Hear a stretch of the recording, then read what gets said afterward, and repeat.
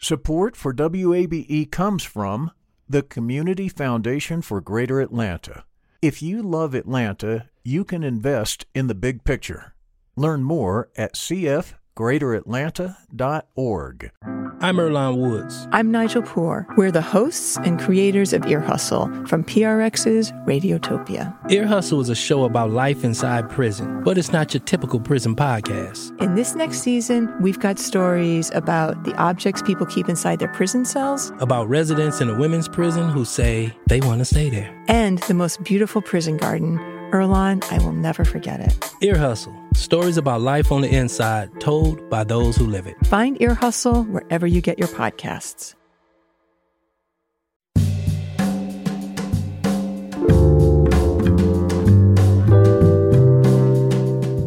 From WABE in Atlanta, welcome to this Tuesday edition of Closer Look. I'm Rose Scott. We'll begin with this.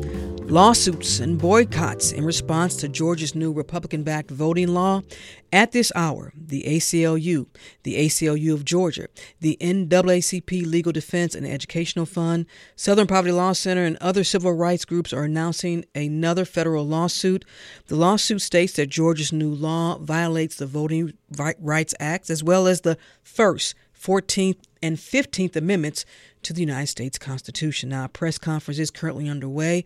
I'll speak with Bishop Reginald T. Jackson from the 6th Episcopal District of the African Methodist Episcopal Church here in the Atlanta area in just a moment. But first, this different shift. Some promising news from the Centers for Disease Control and Prevention here in Atlanta.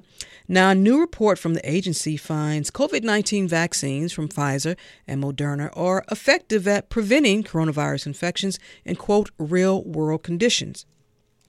CDC researchers looked at nearly 4,000 folks who received two-dose COVID-19 vaccines from Pfizer and Moderna. Dr. Rochelle Walensky, who leads the CDC, called the results, quote, tremendously encouraging. The study found that the risk of infection was reduced by 90% after individuals received the 2 recommended doses of the vaccine. The study also found that people starting to get a protective effect even after the first dose. Now, the CDC says about 28% of Americans have received at least one vaccine dose. Here in Georgia, 3.63 million doses have been administered. And the new cases continue to remain steady. Now, yesterday was reported about 825 new cases. Now, this brings Georgia's total number of cases confirmed since late last March to 850,413 confirmed coronavirus cases. Your number of Georgians who have died due to this virus, 16,523. And the total number of hospitalizations since last year, 58,533. In related news, Georgia Governor Brian Kemp is self-quarantining today. According to a spokesperson, the governor came in contact with an individual who tested positive while he was touring storm damage in Noonan on Saturday. Now, Governor Kemp was vaccinated with the Johnson & Johnson shot just last Friday. Word from Kemp's staff is the governor tested negative for the virus on Monday.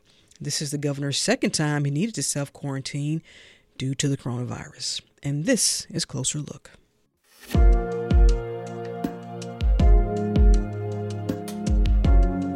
And Closer Look continues now. This is 90.1 WABE, Atlanta's Choice for NPR. As always, I'm Rose Scott. As mentioned earlier, at this hour, representatives from various civil rights and voter advocacy groups are speaking during a virtual press conference. Now, these civil rights groups have filed a new federal lawsuit against Georgia's sweeping law. And again, it includes the ACLU of Georgia, the NAACP Legal Defense and Educational Fund, as well as the Southern Poverty Law Center. The suit, filed by the law firms WilmerHale and Davis Wright Tremaine, brought the case on behalf of the 6th District of the African Methodist Episcopal Church, Georgia, as well as some other groups. Bishop Reginald T. Jackson is the presiding prelate of the 6th Episcopal District of the AME Church, and he joins me now right before he's about to join that press conference. So, Bishop Jackson, we appreciate you taking the time. Thank you. Good to be with you. I guess I don't need to ask your reaction to the governor signing the Senate Bill 202 into law, but I'm going to ask you anyway.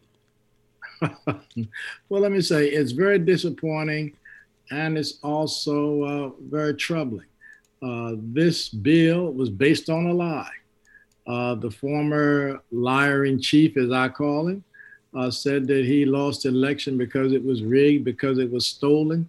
And on the basis of that, in 43 states across the nation, legislators have filed legislation which seeks to suppress the black vote, which in fact is racist and seeks to turn back time to the period of Jim Crow. And so this is really a serious threat to our democracy, particularly this bill Governor Kemp signed in Georgia. It's not common that a religious organization or entity or affiliation files a lawsuit against a government agency, but you all felt it was necessary to be part of this. Well, absolutely. And I don't think it's necessarily unique, even though it may not have been litigation, for example, during the civil rights movement. Sure. Much of that was, in fact, spurred by leadership of the faith community. In fact, the civil rights movement's leadership came out of the black church. And the black church historically has been called the conscience of the nation. And it's time for us to regain that legacy and to retake back what is trying to be taken from us. When you say to take back what has been taken from us, and you find this measure, as well as so many other organizations and folks find this measure being extremely suppressive or oppressive or restrictive, primarily toward black voters here in Georgia. It is. If you look at it, the consequences are intended to particularly harm black and brown voters, to discourage them from voting. For example, let's take the simplest piece. Sure. The one that if somebody's standing in line, you can't give them water or a snack. If you remember in last year's June primary, you had people in inner city standing in line 5 and 6 hours to vote. In fact, that day in the rain. You mean to tell me you can't give them water or a snack? The intent is for people to stand in long lines, to get discouraged, and to go home. That's one way in which you suppress the vote. And in fact, they do everything they can. For example, in 2020 and in 2018, you had more voters, but less polling sites. Mm-hmm. In fact, the law also says that polling sites are supposed to be able to handle up to 2,000 voters. You have sites all across urban areas which had over 3,000 people coming to vote. That's a violation of law.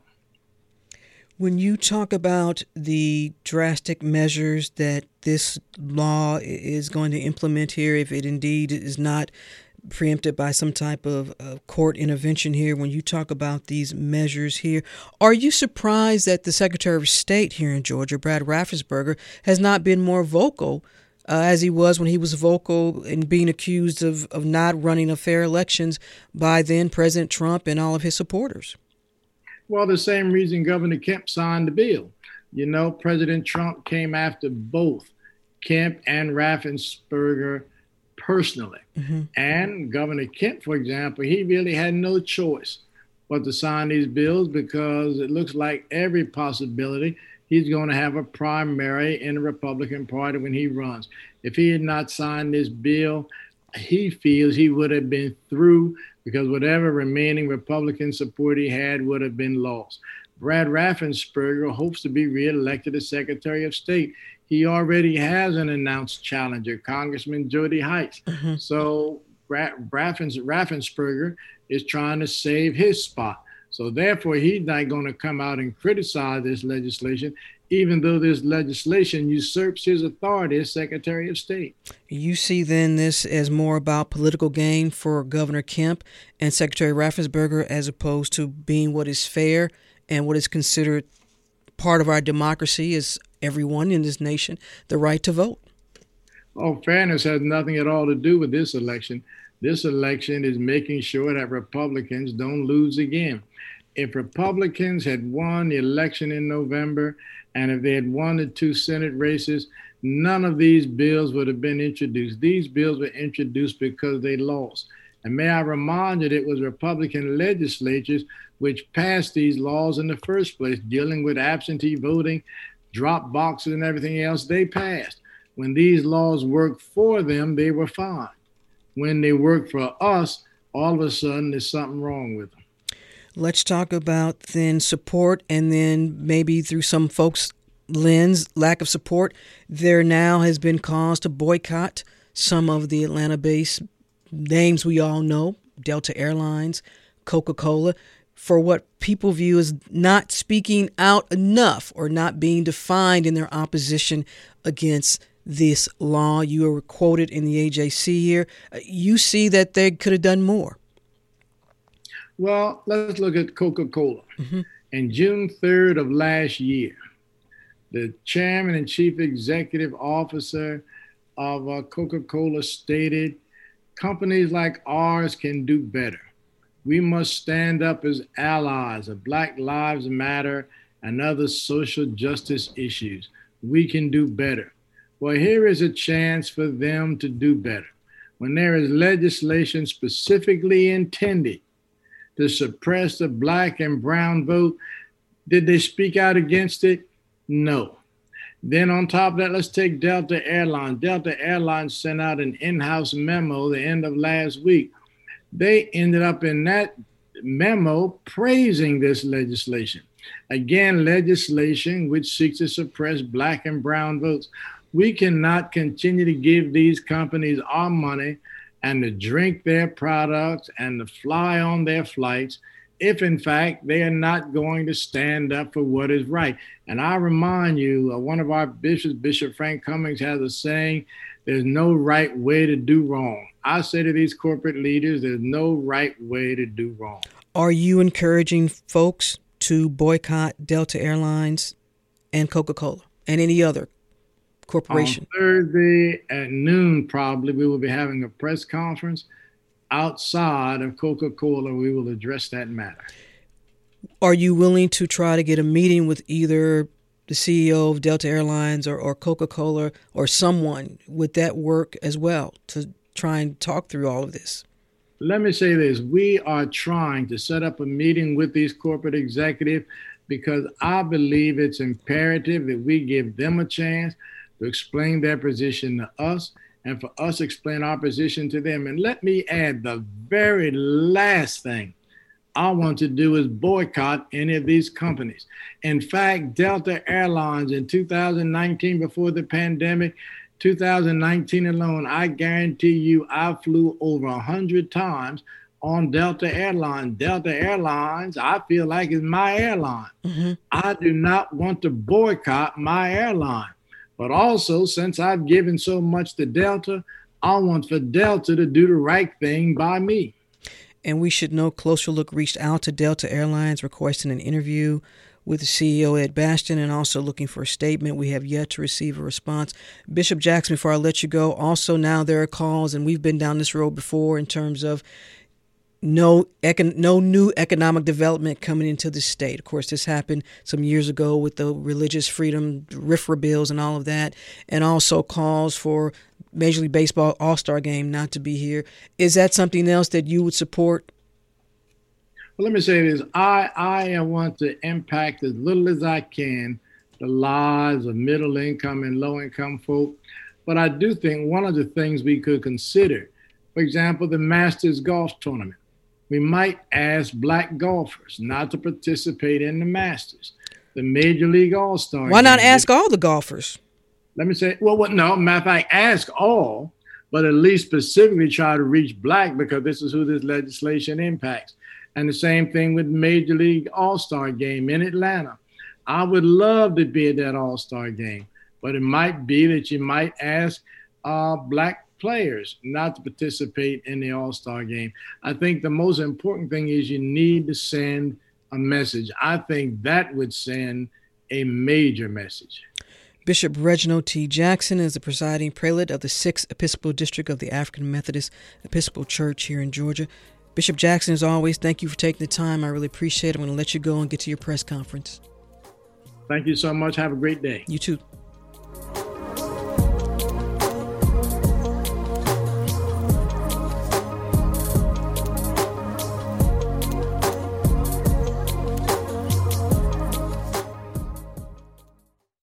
Support for WABE comes from the Community Foundation for Greater Atlanta. You can go beyond giving to impact. Learn more at cfgreateratlanta.org. The field of mental health counseling is growing rapidly, and Richmont Graduate University can equip you with everything you need as a licensed professional counselor while integrating your faith into your clinical practice. Programs are offered in Atlanta, Chattanooga, and online. Apply today at richmont.edu. That's richmont.edu.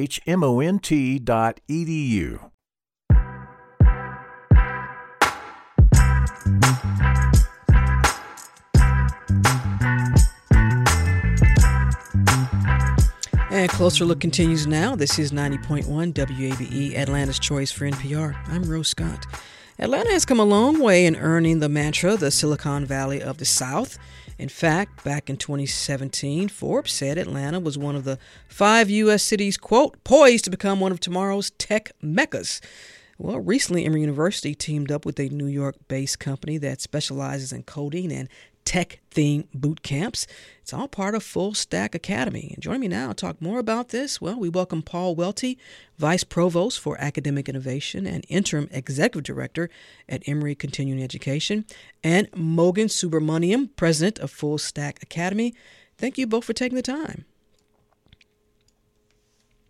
Thanks for having me. It's great to be here. All right. Mogan, let me begin with you, because before we get into the boot camp and the academy, what makes a city a true tech hub? What are the metrics involved before a city can claim that, you know what, we just like Silicon Valley? Yeah, it's a great question. I think things that you'd want to look at is the number of tech jobs that come online, and then also the number of companies that are moving to the country, to the city, number of unfilled jobs, the percentage increase. These are some of the metrics that you look at. Also, and salaries. That's another sign as well. And to provide even more context, over the last 10 years in Atlanta, the number of tech jobs have grown by 50%. Yeah, I keep reading that. Let me ask you this. Go ahead. The national average is 20%. So that's clearly a sign that Atlanta is moving at a much faster rate with respect to the tech scene. All right. Well, Paul Welty, let me ask you the same question. You heard what Mogan had to say. You agree that all those metrics make Atlanta a tech hub? Oh, absolutely. We know that from our research and also working with Mogan and his team. And one of the things that we do at Emory is look out for those kinds of trends to support the workforce now and the workforce of the future, looking for what the city's going to need, what the state's going to need down the road so that we can help provide that kind of educational opportunity. You know, a while ago here on this program, I think back in 2019, we spent an entire week talking about Atlanta's growing tech industry. And one of the topics that we talked about, and I invited a guest, Dr. Kamal Bob, on, and he talked about the challenges tied to ensuring an equitable and diverse candidate pipeline. Take a listen. Without question, we have the full scope of technical offerings, I think, from K through post-tertiary education.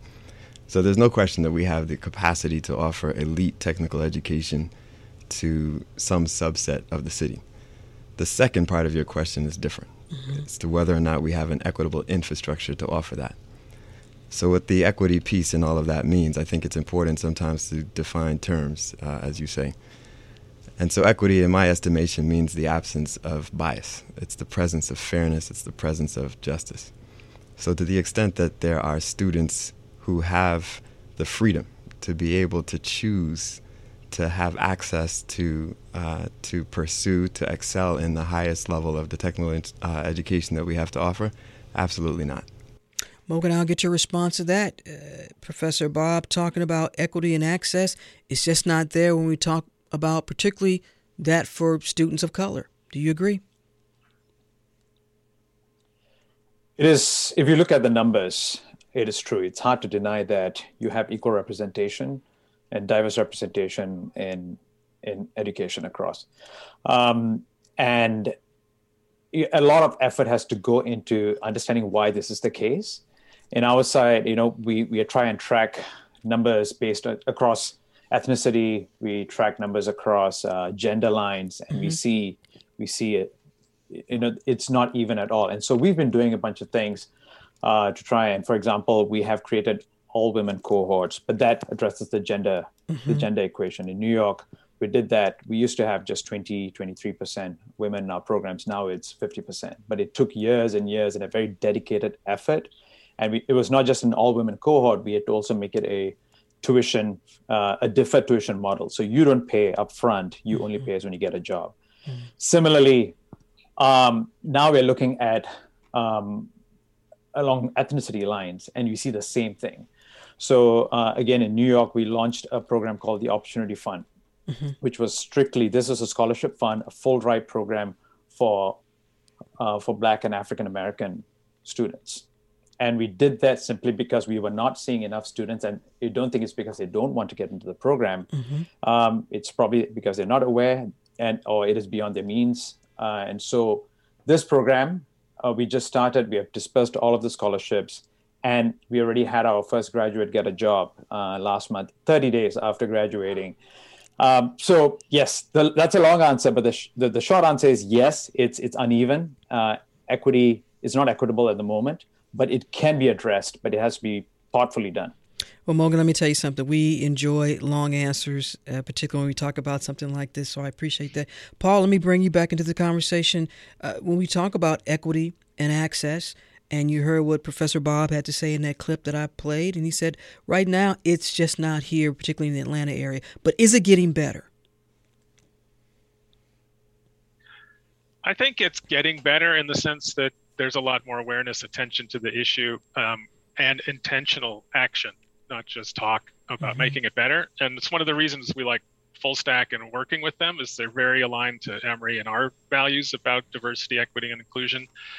Because when we talk about the workforce, it's an economic argument for the most part. Is the more people who have better jobs, it's better for everybody in Atlanta and Georgia and beyond.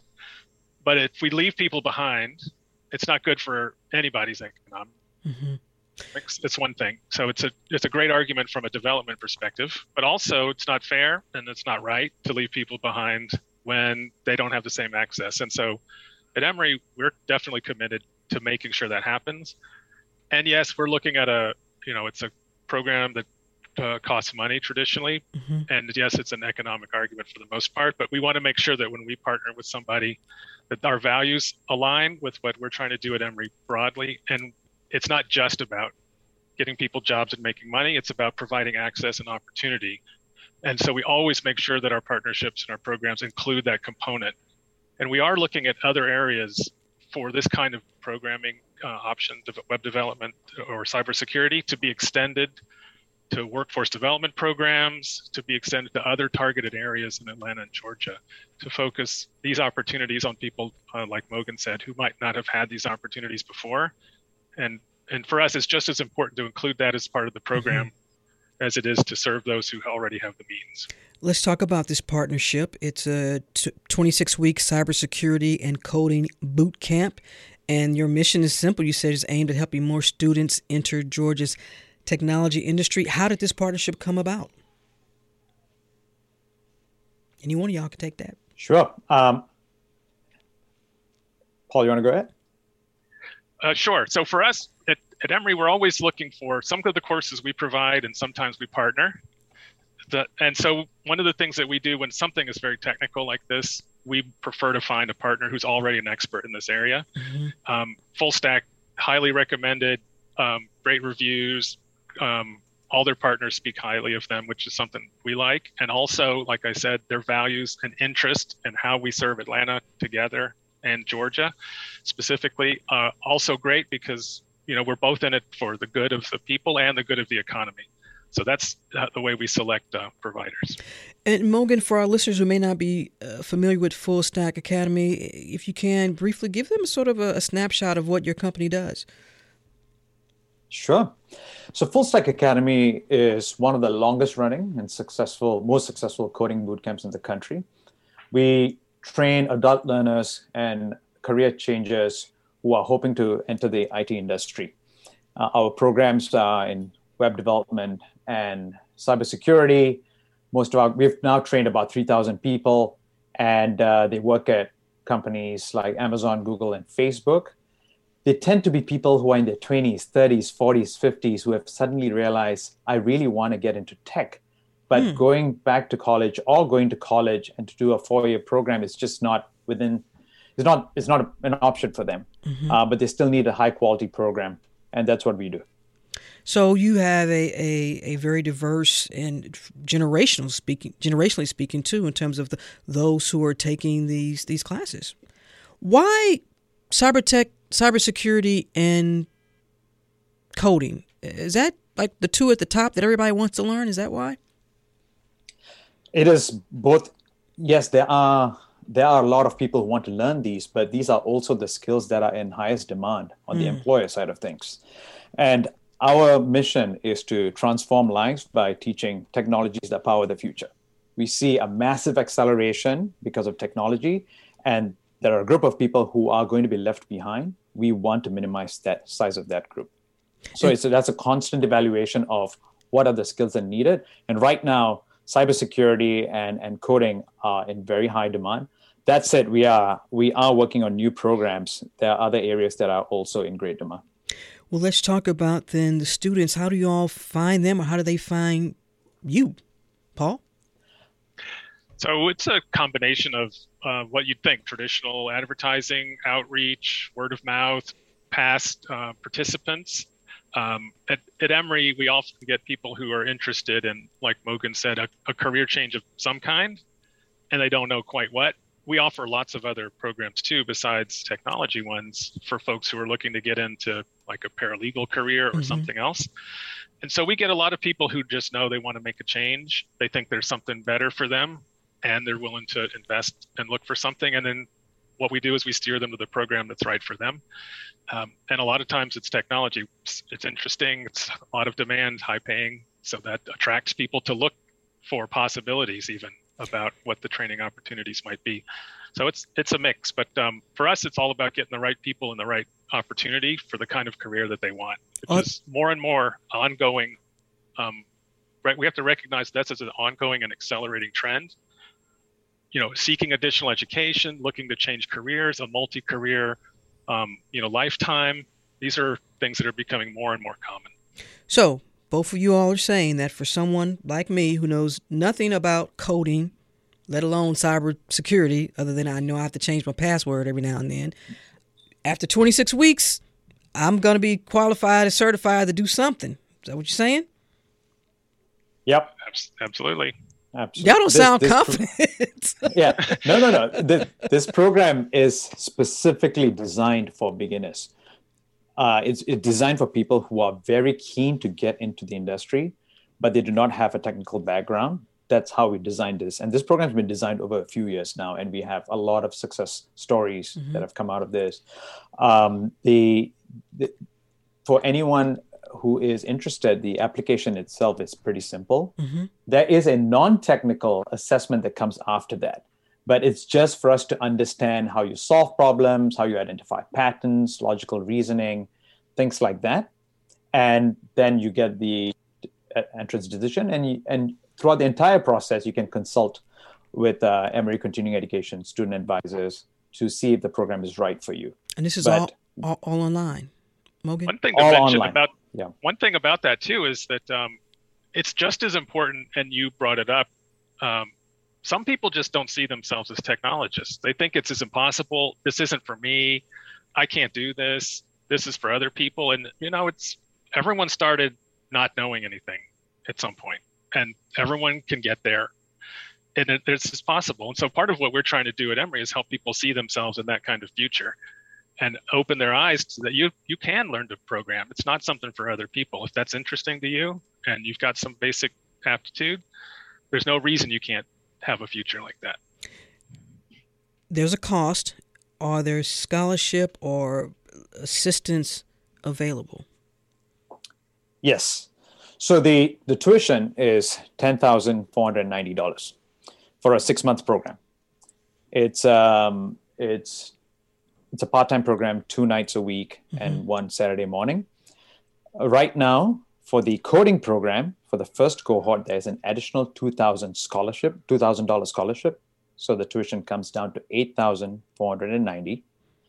On top of all of this, there are scholarships of up to $2,000 for military personnel and veterans. There is also a 10% discount for employees and students and alumni of Emory University, as well as employees of Emory Healthcare and the CDC. And we also partner with Skills Fund so that our students can finance their tuition. You can get all of the details at bootcamp.emory.edu. And you all making sure that financing is the reasonable interest rate, Mogan? Yes. Because I don't want my listeners signing up and they send me an email, 6 months later talking about 26% interest. No, it's not. It's something that we were pretty careful with in our selection of a partner. If you notice anything that's off, let us know. But yes, we've been working. I will let you know, because the listeners will let you. They will let me know. Now, let me ask you all this. And when it comes to job placement as well, you all help. Are you guaranteeing that folks will be ready for some type of job in these fields, and you all help with placement? Do you have partnerships with companies that are willing to take these folks who just look? For a lot of folks, man, that's a lot of money, and they are willing to put in the work. So y'all gonna help them get a job? Absolutely. Go ahead, Paul. There's definitely some ways that we can help people get jobs. We don't offer a guarantee because, there's a lot of things that go into that, but we definitely support it. It's definitely the goal of the program to make you job ready. And it's a lot of times it's just finding the right match, finding the right opportunities, but it's something we definitely aggressively support.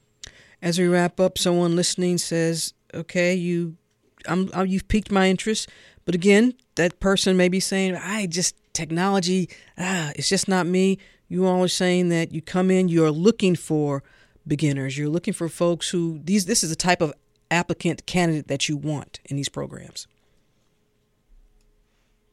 Yeah, absolutely. You are interested. You feel that this is something you'd like to get into, but you're not sure, you're nervous. You are exactly the person we want to talk to. All right. Well, we will have a link on our website to more information about that. I really appreciate both of you taking the time. Paul Welty, Vice Provost for Academic Innovation and Interim Executive Director at Emory Continuing Education, and Mogan Subramaniam, President of Full Stack Academy. Thank you both for taking the time. I really appreciate it. I'm going to hold you to what you just said. Awesome. Thank you. Take care now. Bye-bye.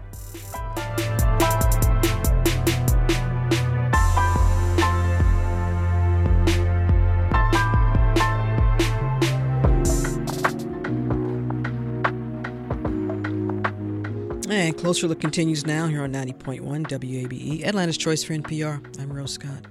Park Springs is a local continuing care retirement community over in Stone Mountain.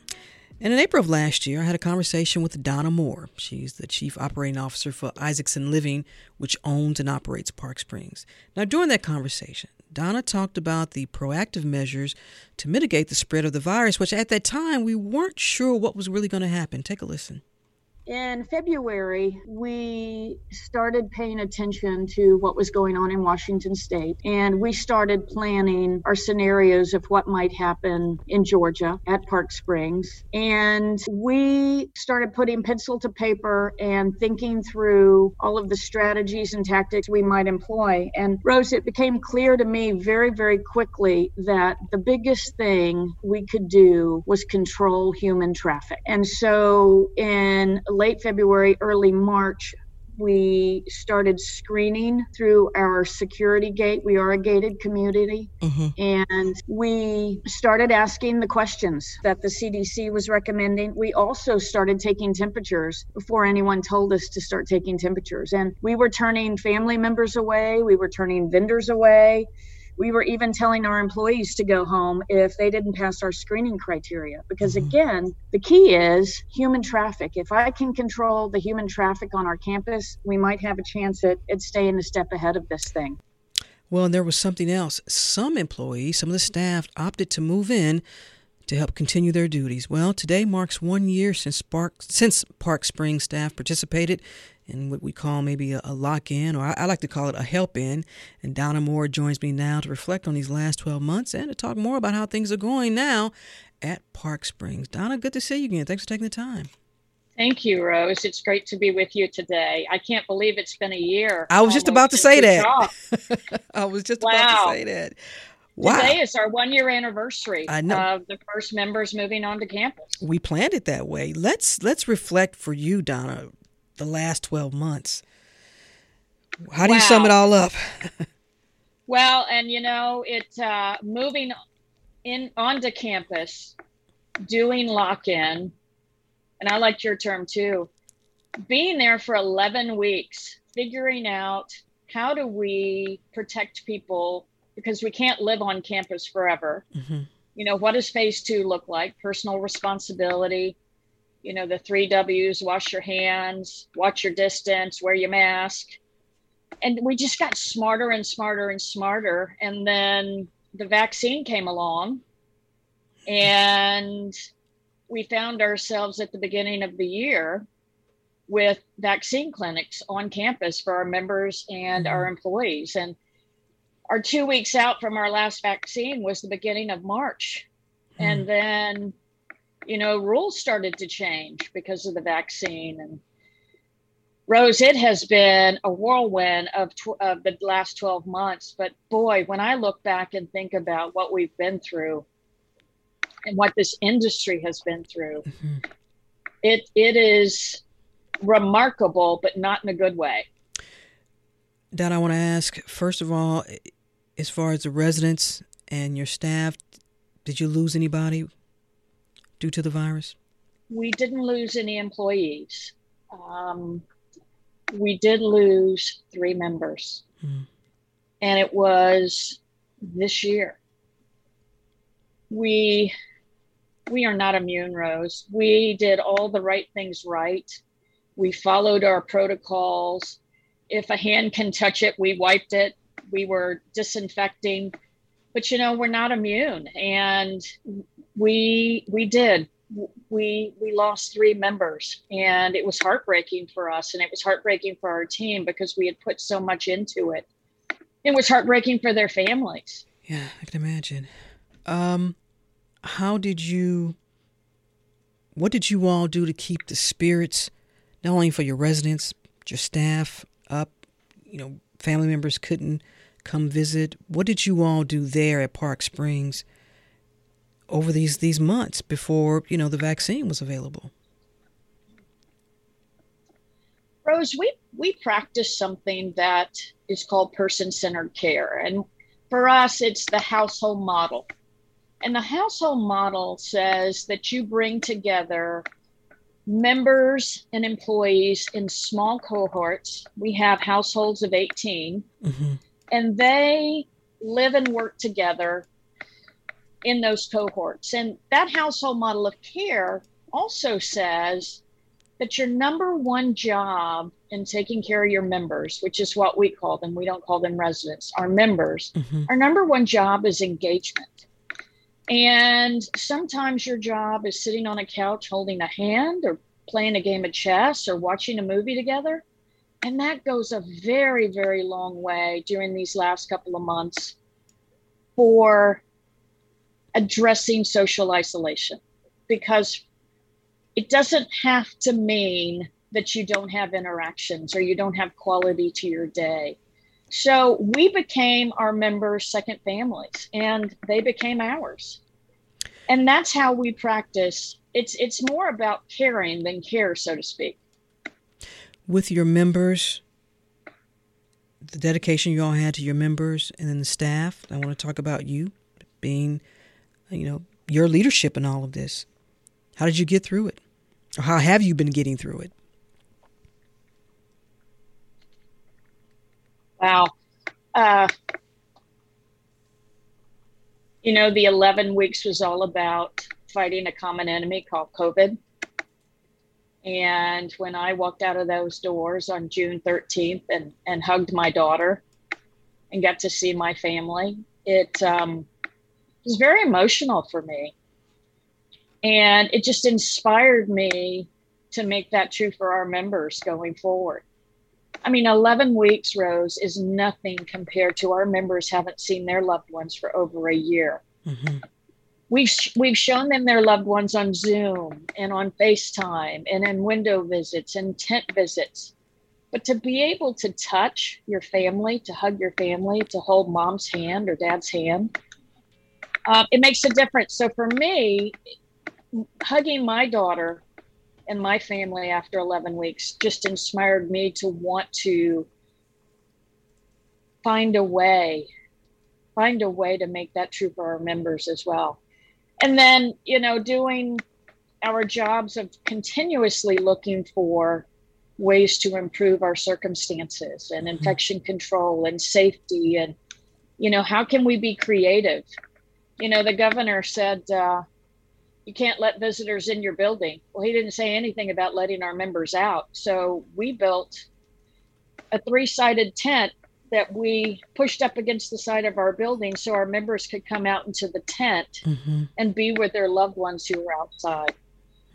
So, we've just tried to be creative, and I am so lucky as a leader that I have rock stars, executive directors and administrators, and they are passionate about our mission of loving and serving members. So it's been a journey. I think this has been the best 12 months of my career. Really? In a pandemic? Wow. I have learned. Oh, yeah. I have learned so much about our industry, about our employees, about senior living, about people, about myself. I believe you've got to love them to lead them. And boy, do I love them. They are fantastic people that work and live at Park Springs. If you just joined us, I'm in conversation with Donna Moore, Chief Operating Officer for Isaacson Living. Now, Donna helps oversee operations at Park Springs, Stone Mountain, and I believe Peachtree Hills Place in Buckhead, correct? And we're talking about what a year it's been. That is correct. Yeah, we're talking about what a year it's been. Donna, well, now you mentioned it. The vaccine came along, and did y'all have a party? What did the members do? We did have a party. I tell you, we have over 550 members at Park Springs. And I think the first day, because we're such a big campus with all of the, independent living, assisted living, memory care, and skilled nursing, we had to plan how we were going to set up those vaccine clinics. But I think the first day we had 75% of our community sign up for a vaccine. And ultimately, Rose, 98% of our members, and it may even be more now, have a vaccine, got a vaccine through a vaccine clinic on our campus. And so, yes, we did have a party. And your staff, I imagine that just your staff, they were front and center as well to get the vaccine? Yes, because we brought them to the table as well. And we did a lot of education. We had our medical director go into small groups and talk with our employees. We had flyers, we had Q&As. And I tell you, we made the decision early on that we weren't going to mandate. We didn't think that was the right thing to do for us. And we got over 50% of our employees in our vaccine clinics. When you say even now. Oh, okay, well, hold on a second, Donna, because someone says, well, you don't want to mandate, but as an employer, you can, as for what we're hearing. And given the environment and the folks that you all are helping, you don't want to mandate that your staff, if they can. I mean, it could be for if they have religious reasons or, maybe a medical condition, but you don't want to strongly encourage folks to get vaccinated? We did strongly encourage, but we didn't want to mandate. We treat our employees as family, and we gave them all the education. Some people like me, for instance, in our communities, you can't require someone to, or you could, and some communities have, but we didn't want to require our employees to do something that was in emergency use authorization state. Okay. It's not FDA approved. And we know these employees, and we knew they'd show up. And they did, over 50%. And they're still showing up. We are still, they will still come to us and ask for help in setting up appointments. And we are doing that every day. We're partnering with our pharmacy on site that provides pharmaceuticals for our members. And they have said they'll come on site and offer vaccines. But, you know, when the national average is in the 30s, I'm pretty proud of that 50% number. Mm-hmm. Even with the FDA issuing what is called emergency use authorizations, you see that for some folks, if that's an objection for not or hesitancy not to get the vaccine, then I just want to be clear, you all are okay with that? I think that our employees, I think there are some that will see that as a milestone that makes them feel better about getting the vaccine. Mm-hmm. We're still seeing, 7 or 8 a week calling us and saying, hey, can I have some more information, or what is the latest? So I think that it is another milestone that'll get some more folks. You know, some folks are just late adopters. Mm-hmm. And as long as my members are vaccinated and my employees are coming on, I feel good about that. As we wrap up, Donna, a moment ago, you talked about how much you had learned through all of this, and this being an incredible 11 months throughout your long career working in this space. What was that biggest lesson, or one of the biggest lessons for you, or a takeaway? You know, Rose, I would have to say that when you find your calling, when you know that you're in the right place and you're doing good things for other people and you're serving, it's not a job.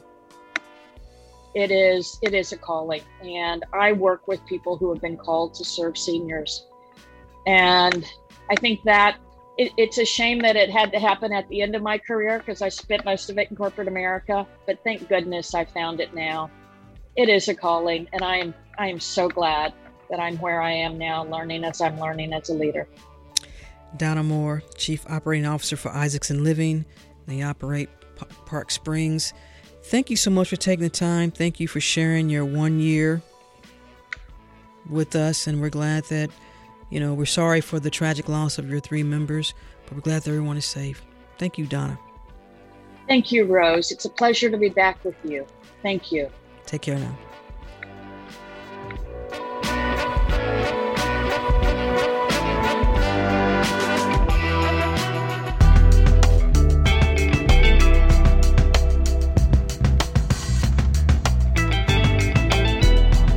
And Closer Look continues now. Before we say goodbye, as mentioned earlier, representatives from various civil rights and voter advocacy groups have come together to announce a lawsuit regarding what they call restrictive and suppressive voting laws. Of course, the law Governor Kemp signed Senate Bill 202 into law last week. Now, at today's press conference, Sophia Lakin, the deputy director of the ACLU's Voting Rights Project, called the law unconstitutional. This law is voter suppression, plain and simple, and aimed at making it harder for Black and Brown and other historically disenfranchised communities to have a voice in our democracy. It's an absolutely shameful response to the historic participation by these communities in the last election cycle. Now, Lakin went on to say this law criminalizes groups and people who pass out food and water to voters as they wait in long lines. When AME Church and others throughout Georgia provide food and water to sustain and encourage voters who are waiting in line to stay in line and vote, they are engaging in precisely the type of interactive communication concerning political change that is appropriately described as core political speech. This is protected under the First Amendment, and there is simply no legitimate justification for the law's attempt to restrict that speech. And the lawsuit filed by the ACLU of Georgia, the NAACP Legal Defense Fund, and other states, yes, Georgia's new law violates the Voting Rights Act, as well as you just heard, the First, 14th, and 15th Amendments to the United States. WABE politics reporter Emma Hurt will have more coverage on this today during All Things Considered, hosted locally by Jim Burris. That's it for this edition of Closer Look, which is always produced by Grace Walker and LaShawn Hudson. Our engineer is Kevin Rinker. If you missed any of today's program, it's online. It's always online. They're all online at wabe.org/closerlook or wherever you find your favorite podcast. And now, a programming note, if you didn't know, it started yesterday. Closer Look rebroadcast is at 7 p.m. We've moved an hour up. Yes, 7 p.m. Now stay tuned to 90.1 WABE, Atlanta's Choice for NPR. I'm Rose Scott.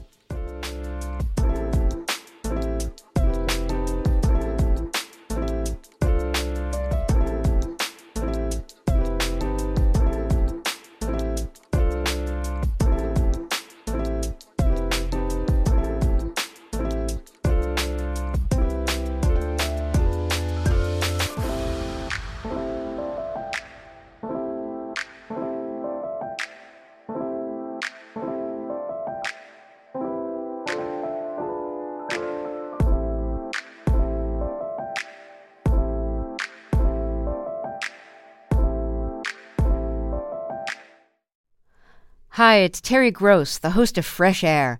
We bring you in-depth, long-form interviews with actors, directors, musicians, authors, journalists, and more. Listen to our Peabody Award-winning Fresh Air podcast from WHYY and NPR. Local, state, national politics. WABE and NPR have the coverage you need.